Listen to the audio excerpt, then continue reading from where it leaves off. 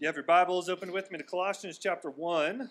Colossians chapter 1. We're going to be looking at verses 15 to 17 today. We're going to read verses 15 to 20 as a whole. And this is really a bit of a part one, part two kind of a sermon where we're going to cover the first two verses of what's considered an ancient hymn. And then the last, I should say the first three, and then the last three we'll cover next week. And I'm just going to tell you out front that this is one of those sermons where you need to be ready to think. One of my favorite preachers of the 20th century is Dr. Martin Lloyd-Jones. And he famously said that true preaching is logic on fire. It's doctrine on fire. And I like that kind of imagery because another one of my favorite theologians, Jonathan Edwards, used to warn against the dangers of not having the true presence of the Holy Spirit in preaching and even in religious experiences. And what Jonathan Edwards used to say is, you know the Holy Spirit is there when you have both light and heat.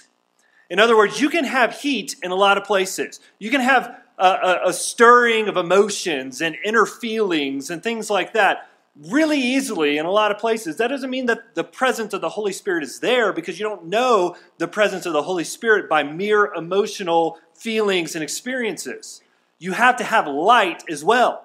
And we know what light is. Light is truth. And truth ultimately is Jesus, as he is articulated throughout the Word, the 66 books of the Old and New Testament. So you need light and you need heat. And this sermon is going to be a lot of light. It's going to be a lot of truth packed into a few short verses where we're going to have to think together. And really, this ought to be the kind of sermon that people who are filled with the Holy Spirit can't help, as they hear the doctrines proclaimed, but say amen and amen. Because really what we're doing is we're putting a magnifying glass on Christ, the Christ that we worship and we adore and we glorify.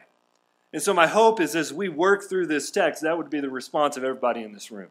Amen, amen. That's my Jesus. So let's read this together, and then we'll jump in. Colossians 1, starting in verse 15, we'll read all the way through verse 20 this morning. This is the word of the Lord. He is the image of the invisible God, the firstborn of all creation. For by him all things were created, in heaven and on earth, visible and invisible, whether thrones or dominions or rulers or authorities. All things were created through him and for him. And he is before all things, and in him all things hold together. And he is the head of the body, the church. He is the beginning, the firstborn from the dead, that in everything he might be preeminent. For in him all the fullness of God was pleased to dwell, and through him to reconcile to himself all things, whether on earth or in heaven, making peace by the blood of his cross. Let's pray. Oh God, we come to you, and we ask once again for your help. Lord, would you send out your Holy Spirit to give illumination so that we could understand the light that is here? Lord, help us to understand what is true from this text. And God, help us not just to understand what is true, help us as we come to understand what is true from your objective word to love what is true. God, I pray that Christ would be ever present in the text with us this morning. Oh, Holy Spirit, would you magnify Christ in this place this morning? I pray that he'd be glorified in the preaching. I pray that he'd be glorified in the listening, and in everything else that remains for us to do as we gather together for the worship of Christ this morning. We pray in Jesus' name. Amen. What would life be like if you were Taylor Swift? Time magazine asked this question to Taylor a few years back, and the response is about what you would expect. There are endless piles of fan mail that come in each week, so much that it's difficult to keep track of. And not only that, there's endless emails and endless direct messages on social media and comments and all sorts of things to keep track of. The kind of things that you would expect that you would receive if you were, in fact, Taylor Swift. Fans constantly bombard Taylor with requests and questions and praises and everything else that you can imagine. And all this is quite overwhelming, especially considering the fact that this Taylor Swift is just a 30-year-old man living in Seattle trying to make a living as a commercial fisherman with a photography side hustle. Yes, my friends, there is more than one Taylor Swift in the world.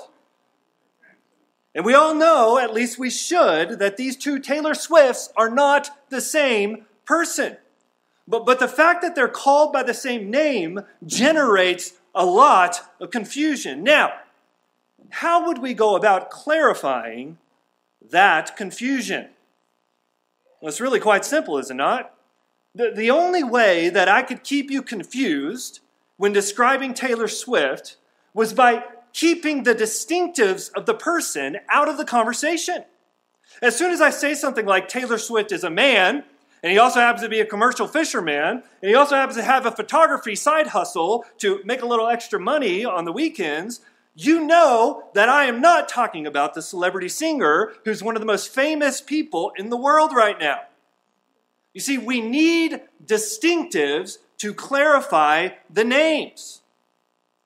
In church, the same is true and infinitely more important when it comes to the name of Jesus.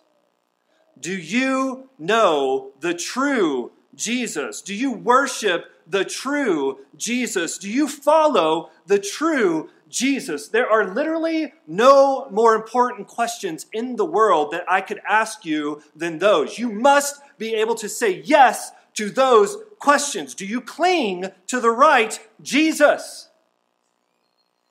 It's an important question because, as Peter boldly preached before the very men who crucified Jesus, Peter said, "This Jesus is the stone rejected by you, the builders, which has become the cornerstone.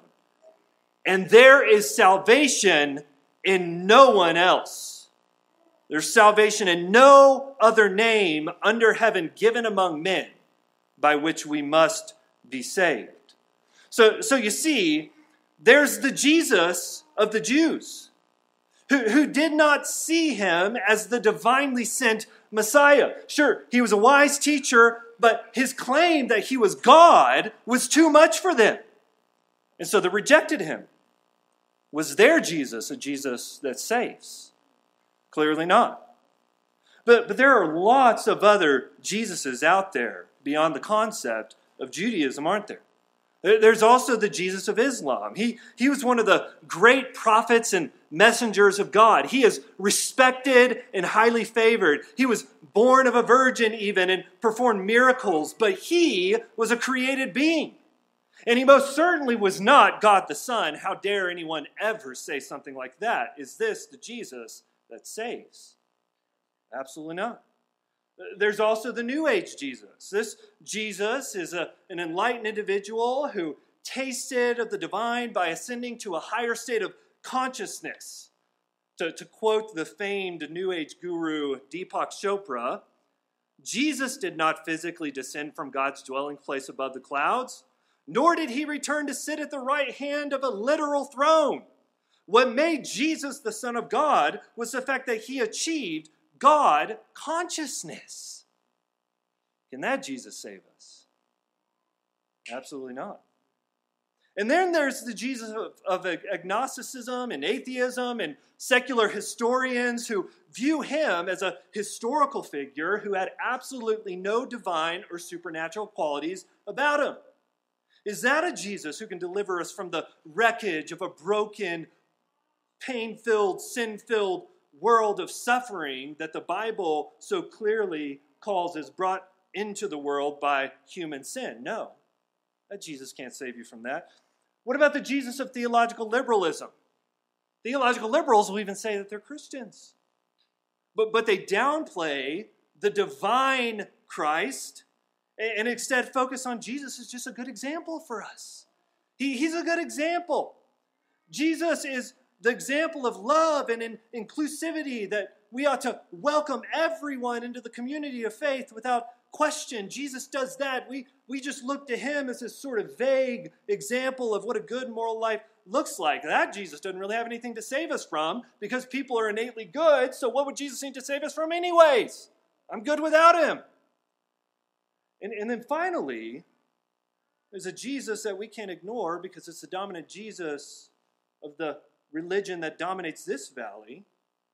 The LDS Jesus is the ultimate example, once again, of progressing to exaltation through obedience to the laws and ordinances of their faith.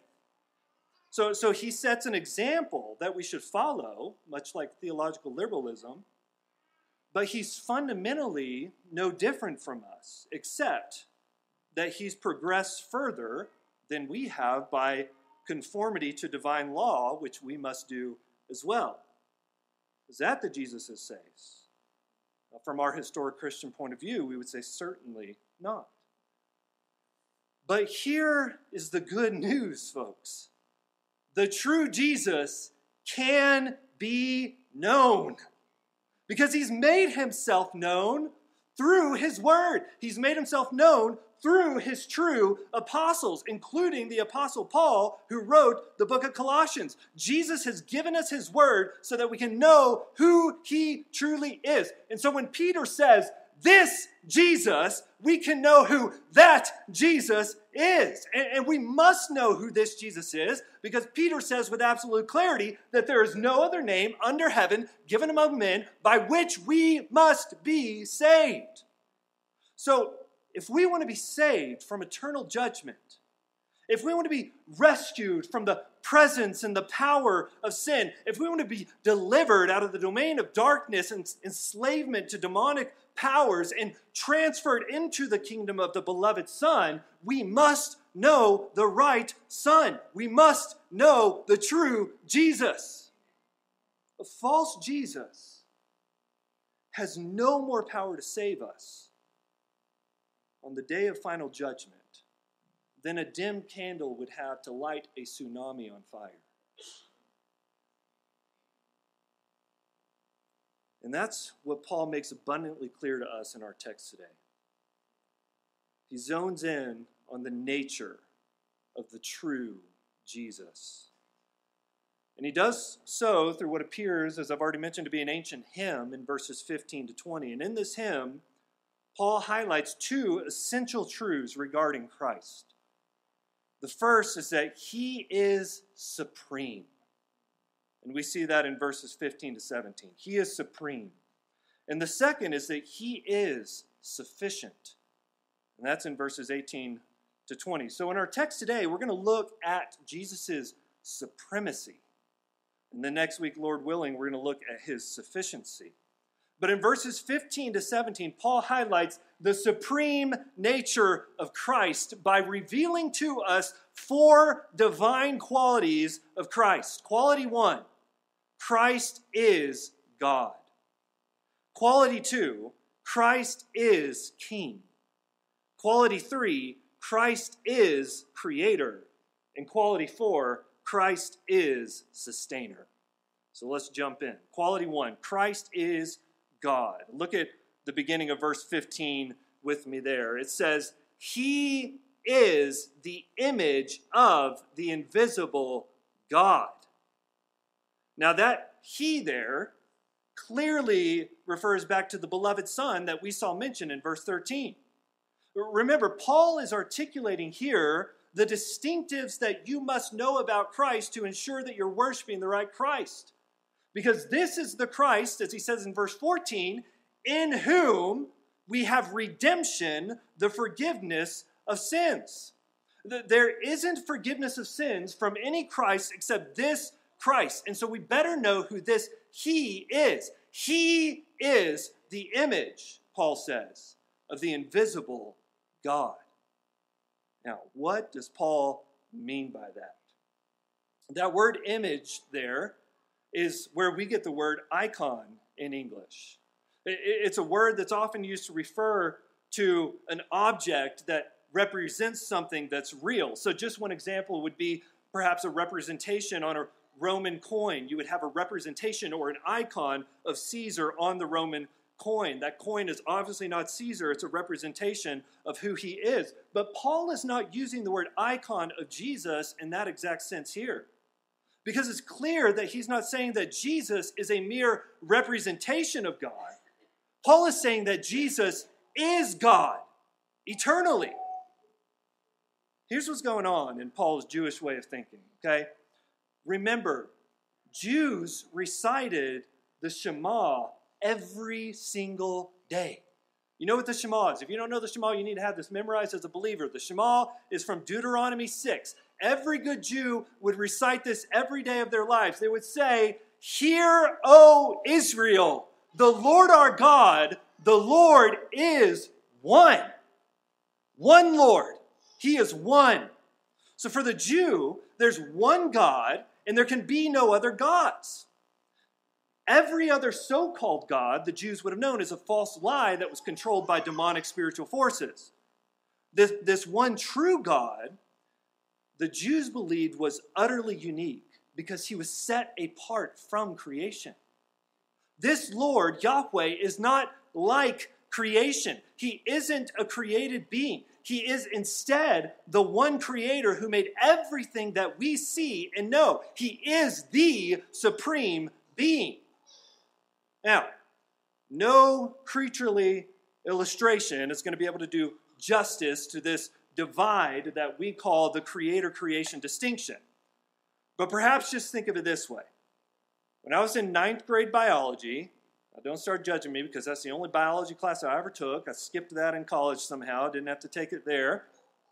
But in 9th grade biology, we were taught the difference between plant cells and animal cells. Okay, both were real living organisms, but we were taught that these two types of cells were fundamentally different. A plant cell can never morph into an animal cell, and an animal cell can morph into a plant cell. The two are distinct and different from one another, and so it is when it comes to God and creation. The creation cannot become God because the creation doesn't share in the uniqueness of his being or his essence or his nature. Listen to how theologian Matthew Barrett explains this. He says, there is a crevasse between the finite and the infinite, between the creature and the creator. We are bound by time, but he is the eternal God, outside of time altogether. We are constricted by space, but no space can contain his incorporeal being. We are always changing and becoming, but he is always the same. His perfection never fluctuates. The gap we are describing is one between all and the nothing. However little we know of God, writes Herman Bavinck, even the faintest notion implies that he is a being who is infinitely exalted above every creature. Now, friends, here's what you need to know. What I just articulated is the Jewish understanding of God that is displayed throughout the Old Testament. This is what Paul brought in to his new understanding as he understood that Christ is this God. Psalm 145:3 puts it this way. Great is Yahweh, the Lord, and greatly to be praised, and his greatness is unsearchable. So the question then becomes, where does Jesus fit into all of this? This is what early Christians had to come to understand. God is invisible. God is eternal. But people could see Jesus. He was a physical being. So how then can he make these claims that he is one with God? That's why the Jews crucified him. You see, Paul knows that there is a creator-creation distinction. And by quoting this hymn about Jesus Christ, he is making it abundantly clear which side of that chasm Jesus falls on, and it's not the creation. He is the creator. Now, here's how this relates to that little phrase that you see there, the image of the invisible God. One scholar named G.K. Beale, I think, is particularly helpful in understanding what we need to think about here. Beale notes that the word is there. When he says he is, that word is in the Greek is what you would call a timeless or a gnomic presence.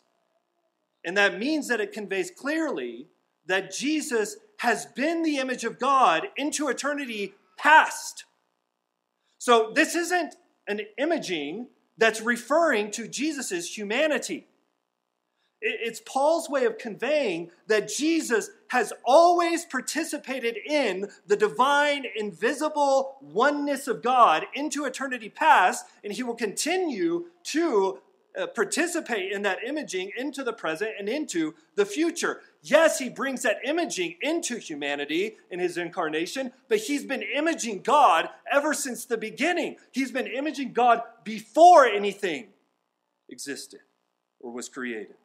So there's some sense in which Jesus has been, as the eternal Son of God, the only begotten Son of God, as we quote in that creed that we quoted today, there's a sense in which he's been the exact and perfect representation of God for all eternity past. And Paul's going to apply this imaging to his becoming man, especially clear in the second part of the hymn, which we're going to look at next week. But here, he has Jesus' divine eternal imaging in mind. So image here then shouldn't be understood in physical terms. The imaging is of the invisible God in an invisible eternity. Does that make sense? It's so important to understand. Now, much more could be said here, but we're going to get more in next week. But suffice it to say for now, here's what Paul's doing. He's definitively making the point that Jesus is God. That's what he wants you to know. Jesus is God, that one and only true God. The Trinitarian theology here is unmistakable. Paul never backs away from his Jewish monotheism. He declares that there is one God, but this one God is three persons, Father, Son, and Holy Spirit. Jesus and the Father are of one essence. Jesus is divine in a way that no creature ever has been, nor ever can be, or will be. He is the invisible God. So, church, we need to realize that this Jesus isn't just an example that we look up to. He is our God, and we stand in awe and worship him. Some religions see Jesus as functionally nothing more than a big brother who's progressed further than we have. You know, in this way of thinking, I'll often use this illustration. Jesus is sort of like a varsity football starting quarterback in the high school who's ranked number one in the nation on all of the recruiting charts. He's the best of the best. He leads his high school to the state championship. Everyone looks up to him. Everyone adores him. QB1 all the way. He is that image in some people's mind. And we are just like the scrawny little brother who looks up to our varsity football star big brother and thinks, someday I want to be like him. I haven't finished my puberty yet. I haven't got all of the muscles that are required. I need to hit my growth spurt. I need to hit the gym. I need to do lots of working out in order to grow. But someday I'm going to be just like my big brother as well. Because fundamentally, I'm the same as him, just not as far progressed as he is. That is not the Jesus of the Bible, my friends. It's not the Jesus that we see Paul articulating here. That's not the Jesus that can save you from your sins. The Jesus who saves is of a different nature than ours fundamentally. Yes, he took on human flesh, but that humanity was added to his divine nature. He isn't a man who became goddish. He is God who became a man. And that's the Jesus that you worship, church. Now, all of this, as I said, ought to just cause you to sit back and stand in awe of this Jesus, because this was indeed the man who was in flesh, walking around in the days of the Roman Empire, who was indeed the God who had created everything that he was walking around in. That's your Jesus. That's the claims that he's making as he steps into the human experience. I am your God. You worship me, you follow me, you adore me, and I save you. He's the eternal image of the invisible God. But not only that, we see secondly that he's the king over creation. Quality two that Paul gives us, Christ is king. Now look at the second part of verse 15. Paul identifies Jesus as the firstborn of all creation. All right. Some of you are like, okay, he just said Christ is king. And then he read a verse that said he's the firstborn of all creation. How did he get the idea of king there? Well, I am glad that you asked, because I plan to try to show you. Many people have been led astray by this one little phrase because, again, they rip it out of its Pauline Jewish context. Many people read that Jesus is the firstborn of all creation here, and they conclude that Jesus was somehow literally the firstborn of the Father, or that he was the first created thing by the Father. And church, let me just be clear from the very beginning here. If you think that, it would be heresy. And I don't use the word heresy lightly. That would be to make Jesus, who created you, into a created thing, rather than to recognize him as he is, which is as the one and only true God, who is creator God and sovereign ruler over all. But we're going to see that, in fact, there's a lot of clarity on that point in verse 16. Before we get there, let's consider here, what does Paul mean when he says that Jesus is the firstborn of all creation? Well, firstborn language to a common Jew referred to the one in the family who shared in the same authority and rights as the father. It was a status symbol. If you were the firstborn, you had your father's authority and rights. You were to inherit it all. You, even from the day of your birth, were considered to have that authority, even if it had not been inaugurated yet. So for Paul, it no doubt alluded to even more of an ultimate kingship than we might read into whenever we first read this text. Because Paul, I think, is drawing this idea of firstborn from a psalm that he would have had memorized, a psalm that he would have sung on a regular basis. And so let's turn to that psalm and try to get into Paul's head a little bit here. Look at Psalm 89. Psalm 89. Go and turn there because it'd be helpful for you to be able to look at this.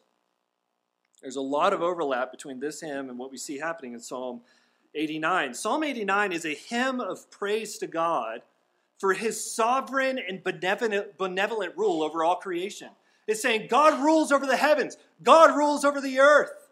And it's also a psalm that is anticipating the Messiah who's going to come and rule over all of the earth and establish his rule through the line of David. He will establish a perfect rule where he will push out darkness and badness and everything sad, as my kids' books would say. When I say stuff like that, I read a lot of children's gospel books. But the idea here is embedded in the text. So look with me, starting in verse 20, and we'll read down to verse 27. God says, I have found David, my servant. With my holy oil I have anointed him, so that my hand shall be established with him. My arm shall also strengthen him. The enemy shall not outwit him. The wicked shall not humble him. I will crush his foes before him and strike down those who hate him. My faithfulness and my steadfast love shall be with him, and in my name shall his horn be exalted. I will set his hand in the sea and his right hand on the rivers. He shall cry to me, you are my Father, my God, the rock of my salvation. And I will make him, listen to this, the firstborn, the highest of the kings of the earth. All right. Did you hear that? I will make him the firstborn. And that's referring to David and his offspring. Now, let me just ask you a little Bible trivia question this morning. Test your Bible facts, knowledge, and all that good stuff. Was David the literal firstborn in his family? No. In fact, it was the opposite of that, wasn't it?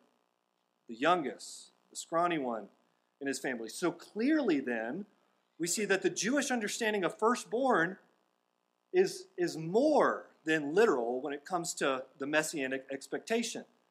It's not less than that. Often it was the firstborn, but they have more than that going on when they are expecting this Messiah who would come into the earth. So Paul uses this firstborn language to identify Jesus as the firstborn king, as the king of Israel, whom would be endowed with all of the authority and rights to rule over not just the earth, but if you go back and read the entire psalm, all of creation.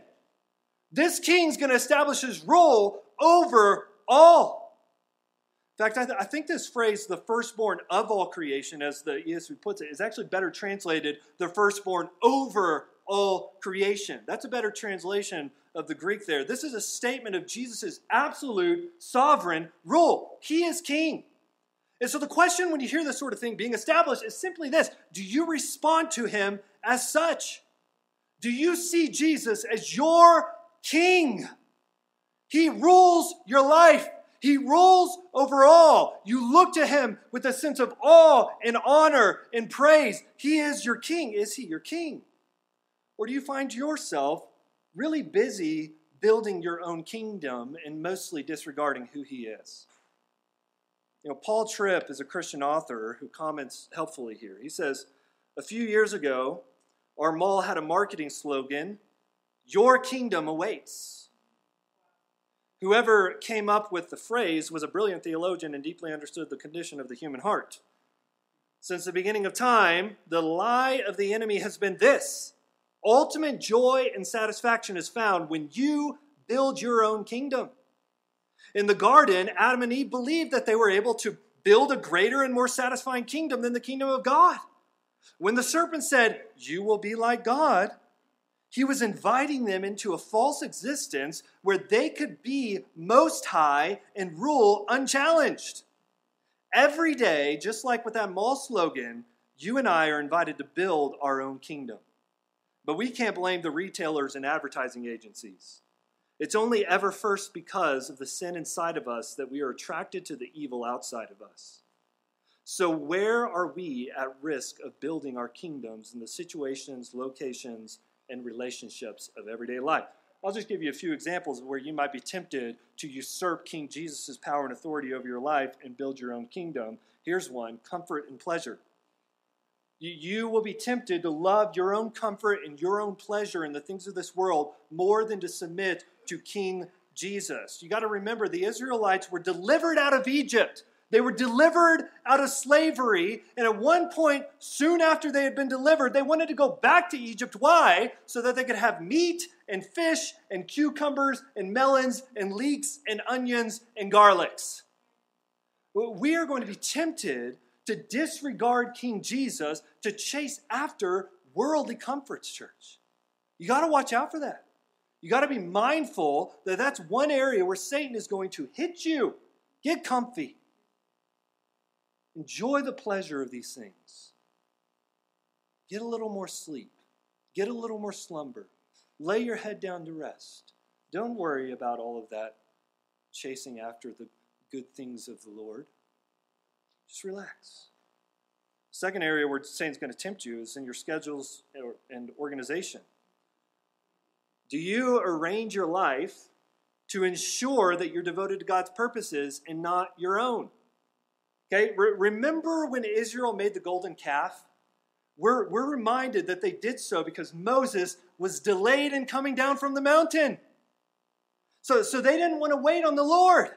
That they wanted to take matters into their own hands. This can be a temptation, especially for task-oriented people. Are you getting busy and forgetting the Lord? Are you forgetting to sit at his feet and worship him? Is Jesus the one who's in charge of your schedule, or are you? Are you prioritizing the things of the Lord, studying the Word, being with God's people, being in church every Sunday to exalt the name of Jesus with other believers and ensure that his name is being proclaimed and his fame is going to the ends of the earth? Are you arranging your schedule for gospel, kingdom focuses, or are you just arranging it according to your own will and desires? Think about it. Satan will try to hit you there. Third, this is the last one I'll give you, is affirmation and approval. Are you living for the glory of King Jesus or for the approval of man? Okay, devotion to King Jesus means that you are jealous for his glory and his reputation in the world and not for your own. Is that how you live your life? Are you fully devoted to him such that what other people say to you or say about you behind your back is totally unimportant to you so long as you are honoring and glorifying the name of King Jesus? You can tell by whether or not you ever tell people about who King Jesus is. Are you living in the fear of man?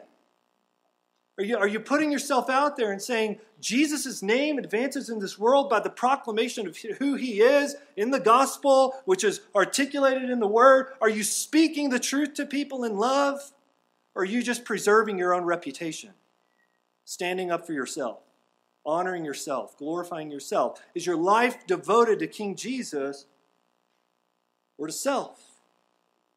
Now, church, Jesus possesses all power and all authority over creation. That's what Paul's saying here. The world and everything in it belongs to him, and that is your king. And it's going to be abundantly obvious to your very own eyes someday, and everybody's going to know it. But you're to live for him now. He rescued you out of the domain of darkness and into his kingdom so that you would glorify him and honor him as ambassadors, praising him for who he is and making sure that other people hear about who he is too.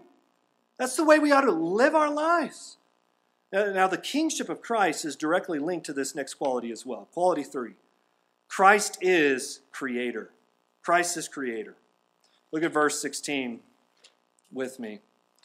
Paul writes, "For by him all things were created, in heaven and on earth, visible and invisible, whether thrones or dominions or rulers or authorities. All things were created through him and for him." This is where Paul makes the eternal nature and position of Christ abundantly clear. Some of the more ambiguous language to our 21st century minds in verse 15 become unambiguous in this verse. All things were created by Jesus, through Jesus, and for Jesus. And by all things here, Paul means literally all things. Now, Christians have affirmed ever since the beginning this essential doctrine. Before creation, there was God alone. And God spoke by the word of his power and created all that exists. He created the heavens and the earth. He created all things visible and invisible. He created all powers, both earthly and spiritual. He made everything, and nothing that exists outside of his sovereign creative design. And here, Paul makes clear that the instrument of creation was the second person of the Trinity himself. Jesus was the agent of creation. That means when God went to create things, he didn't outsource things to the angels. He did it himself by the work of the second person of the Trinity, Jesus. So this means that without Jesus, nothing that exists would exist. He is the very means of our existence. And as creator, he has rights over his creation. And that's Paul's whole point right there. Okay, remember, the Colossians are being tempted to outsource their own faith to these various spiritual experiences that the false teachers are telling them are essential for their faith to be made complete. They need to be having visions and revelations. They need to be having subjective experiences with angelic beings if they want to be considered a truly heightened and enlightened spiritual people. This is the claim of the false teachers. And Paul is saying that centering your religion on these sorts of subjective experiences is really to subject yourself to demonic spiritual powers. It takes the focus off of Christ. It detracts your attention away from the true Christ and toward false worship. It causes you to trust in wrong spiritual powers. So Paul wants to faithfully represent Christ so that the thought of doing that sort of a thing would seem absolutely and stunningly foolish to the Colossians. Why would we look for spiritual experiences outside of Christ when we've been united with Christ, who's the one who created all of those thrones and dominions and rulers and authorities that are good or perhaps bad in the first place. He made all of that. So why would I look for experiences with these angelic forces, whether demonic forces or good is not even an important part of the equation here? Why would you do that if Christ is all and you are in him? He's all you need. So you just look to Christ, Colossians. That's what Paul is saying. Look to the Creator. He's the supreme one, and he's the only one that you need to keep your focus on. And in fact, what Paul is warning about is to place your attention on any sort of spirituality that is not centered on the true Christ is to participate in false worship. Because Paul makes it clear that all of those things were created by him. So if you're chasing after that stuff, you're not chasing after the Creator, you're chasing after idols. He isn't just the means of all creation, friends. Jesus is the end of all creation too. All things, Paul says, are made for Jesus. They're made for him. Well, what this is saying is really simple, but it's profoundly incomprehensible as well. The purpose of all creation is the glory of Christ. You know, we like to say here, we're building a gospel community for the glory of Christ. Because everything exists for the glory of Christ. Everything. One day, at the end of time, all creation is going to be rightly turned toward the eternal worship of Jesus. And any religion that has an end goal other than that is simply not true religion. Because this is the defining reality, you see, friends. If Christ is who he says he is, if Christ is who the apostles say that he is, there cannot be multiple paths. Because there's one Jesus, the Creator of all. And all of creation exists so that one day everything would be brought into the worship of him. Give you a couple of quick implications on this point here. As the Creator of all creation, here's what this means. Jesus has the right to do whatever he pleases with creation. And the creation has no right to question his motives or his operations. I remember seeing a video a couple years back of a friend of mine who is a potter.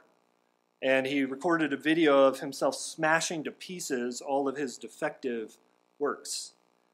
And I remember thinking to myself, those look pretty good to me. You know, like why are you just destroying those sorts of things? But as the creator of those things, my friend decided that those pieces needed to be objects of his judgment rather than objects displayed on the shelf for their beauty. Now, suppose that I had walked into that pottery shop myself and I started smashing whatever I wanted to smash. What would you think the result of that would be? It wouldn't be good, would it? Because I do not have right over his creation. Well, so it is with God, my friends. We are the creation, not the Creator. So we don't have right to judge God's judgments. His judgments are good and right and true because he is the Creator of all, and all was made for him. You know, we get into really dangerous territory when we begin to place ourselves as judge over the Creator. And that's why Paul would tell us in Romans 9:20, but who are you, O man, to answer back to God? Will what is molded say to its molder, why have you made me like this? See, as Christ's creatures, the proper posture before him is to remain in humble dependence upon him as his creation. Teach me, Lord. Show me your truth. Show me your ways. I'm devoted to you. I'll do whatever you tell me to do. I'll go wherever you tell me to go. You are good. You are righteous. You are true. All of your judgments are perfect, and I want to worship you for them. Now, second implication is to remember that the creation exists to bring honor and glory to the Creator. And our value and worth as the creation is not embedded in the meaning that we create for ourselves. It's found in projecting praise to the one who made us. Okay, I'm sure you've heard of the famous artist Vincent van Gogh, right? You've heard of Vincent van Gogh. If you haven't, then, get with the program. Go look up some of his paintings and stuff later on. Well, in the late 1990s, someone discovered a painting that they thought could have been done by him in a French villa that they had just purchased. And so they took the painting to an art critic where the art critic deemed it to be unauthentic.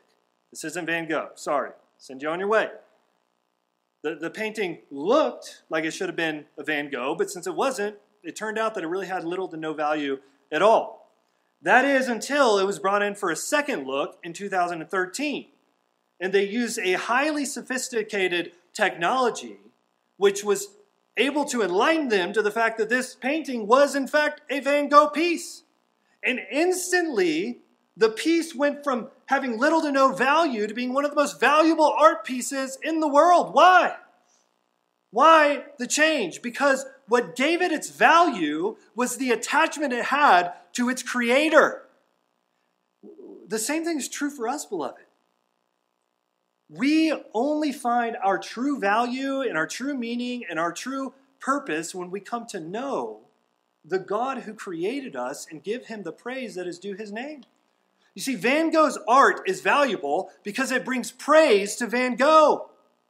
And our value and worth is wrapped up in the fact that Jesus made us and we belong to him. We are valuable because we give praise to him, who've been created in his image in a lesser sense. We'll get more into that again next week. I want to get into it now, but we'd go for like 2 hours. Okay. So the question is, don't want to? The question is that where you locate your worth, though, friends, and the fact that you've been created by God? Is that where you find your meaning, your purpose for all of your life? Now, Paul doesn't just stop there by recognizing that Jesus is the creator of all things. This is another amazing move. He goes on to make clear that Jesus is also the sustainer of all things. Quality 4. Christ is sustainer. Look at verse 17. It says, and he is before all things, and in him all things hold together. This phrase begins with a reiteration of what Paul's already covered when he says that Jesus is before all things, okay? That means Jesus isn't created. Jesus is prior to creation. He always has been, and he is God. Okay? He is the supreme cause. He's not the effect of some prior cause. But then Paul expands by saying, in him all things hold together. Ancient philosophers in Paul's day often sought to understand what is it that brings cohesion and order in the midst of what appears to be a chaotic universe. And here Paul is saying that Jesus is the one who is holding everything in order. Jesus is the one who is keeping all of creation together. And we're going to see next week that he's ultimately moving everything in creation toward an end-time reality in which there's going to be no more chaos, but he's going to put an end to all of the demonic forces, the rulers, spiritual authorities, the powers, all these sorts of things that create chaos in the world using the human fallen condition in our sin. Jesus is going to reconcile all things to himself and cause all things to be at peace in him by doing away with wickedness, by judging what's wrong. What Paul is saying about Jesus here is stunning in a Greco-Roman context. Because philosophers would never have considered that the entity that binds and holds the universe together could become a man. But that's exactly what Paul is saying about Jesus. Listen to one scholar on this, Douglas Moo. This concept has analogies in the wisdom word tradition, which in turn is probably reflecting certain Platonic and Stoic emphases about the cohesion of the universe. How's everything together? Again, however, the idea that an aspect of God's character or immaterial concept holds the universe together is a far cry from the startling claim that a man who had recently lived and been crucified by the Romans was the one in whom all things were held together. what holds the universe together is not an idea or a virtue, but a person, the resurrected Christ. Without him, electrons would not continue to circle nuclei. Gravity would cease to work. The planets would not stay in their orbits. As it's true of every line in this hymn, there is particular application to the Colossian Christians, who were perhaps being tempted to find coherence by pursuing other religious options in their context. In response, Paul wants them to understand that things make sense only when Christ is kept at the center. Church, do you realize just how mighty and magnificent our Christ truly is? He is sustaining everything in the created universe by the word of his power. He is holding everything together. The imagery here is really beautiful and hopeful for creatures like us because we can't hold anything together in our own lives even, can we? We are objects of chaos. We are disorderly. We are prone to chaos. We are confused. We are what some people down in the South might call a hot mess. Right? Well, we constantly fail to love people. We stumble into sin. We do harm to other people as a result of our sins. We often fail to listen to the truth and take the lies of Satan as if they are the word of God. He would tempt us to disbelieve that Jesus is better than sex and better than money and better than power and better than approval. And we chase after those things, creating more disorder and chaos in our own lives and in the world. Satan would have us to not find our joy and our hope and our comfort in the Christ who is holding us together by the word of his power, literally. But there's hope, friends, in this text. Jesus is the one who's holding things together so that you don't have to. So that you don't ultimately have to rely on yourself to do so. You see, that's the joy that the believer in Christ comes to understand. Well, we come to realize that Christ is in control. He's in control. And we can live and walk by faith that he really has delivered us out of the domain of darkness. That he really did come into the world, broke in as the one and only Creator God, and that in his life and death and resurrection and ascension, he paid the final penalty for sin. He cancels the power of sin over us. Satan has no ability to accuse us anymore because we know we are forgiven by what Christ has accomplished. Jesus saves us out of Egypt, so to speak, and he is going to deliver his people into the promised land. He began a good work in us. He will bring it to completion. He is holding everything together. He won't lose us. He won't forsake us. He won't lose his grip. He will remain faithful even when we are faithless. He will remain steadfast even when we begin to waver. He will love us to the end because he bought us with his own precious blood. No power of hell, no scheme of man, no power of darkness, nothing can pluck us from the hand of Jesus because we stand in his forever definitive, distinctive, creative, holding power.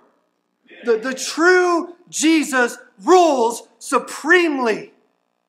Are you worshiping that Christ? I hope so. Because friends, he's the only Jesus who saves.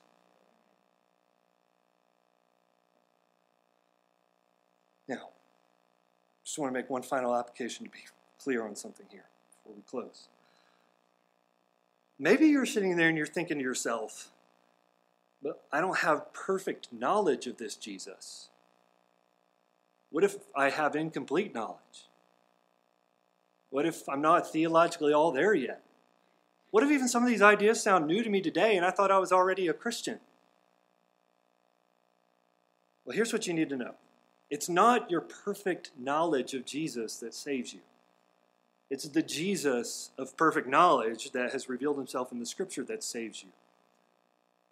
Listen, if you have been saved by Christ and you're in him and he has caused you to be born again to a living hope, if he has united you to himself, then here's the thing. you're not going to come to perfect knowledge of him right away, and you're really not going to come to perfect knowledge of him ever, because there will always be a creator-creation distinction even when we are in glory. We will continue to stand in awe of Christ, even in glory.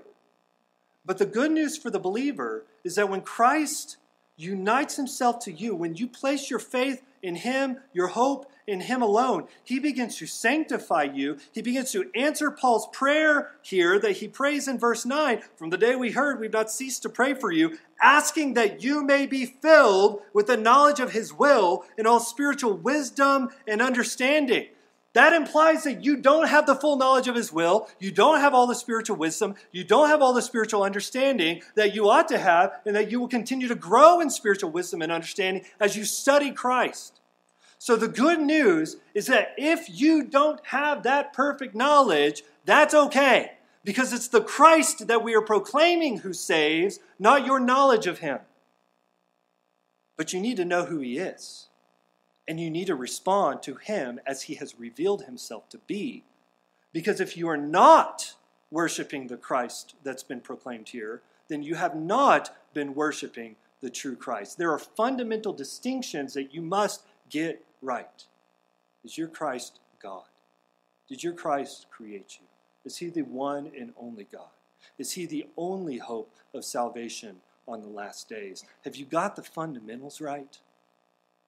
And then all the other stuff is just added to you throughout your Christian life so that you can give more praise and honor and glory to him.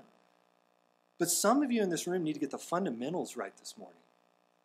You need to turn from false conceptions of Jesus and embrace the true Jesus wholeheartedly as he is. He's shown himself to you this morning. Will you worship him? Or will you turn and run the other way, hardening your heart so that the next time and the next time and the next time that you hear him proclaim, it's going to be harder for you to come to the truth? Don't do it. Embrace the true Christ. Bow your knee to him. He is supreme. And he's sufficient. He's all you need. Let's pray that that would be the case, not only for the one who needs to do it for the first time, that for those of us who are in Christ, we would continue to glory in him more and more as we see him for who he truly is, as he's revealed himself in the scriptures. Let's pray. Father, we thank you for sending your Son. Jesus, we praise you for coming into the world on a rescue mission to save us from our sins. Holy Spirit, we thank you for applying the work of redemption to our hearts, that we would believe that these things are true. Lord, we know that we can't make ourselves see if we're blind. We need you to make blind see, and you have done that for all who are in Christ. And I pray that as we continue to study you, Lord, that you would cause us to grow in our knowledge of you, so that we can bring praise to you, so that we can be more pleasing to you even, for the glory of Christ.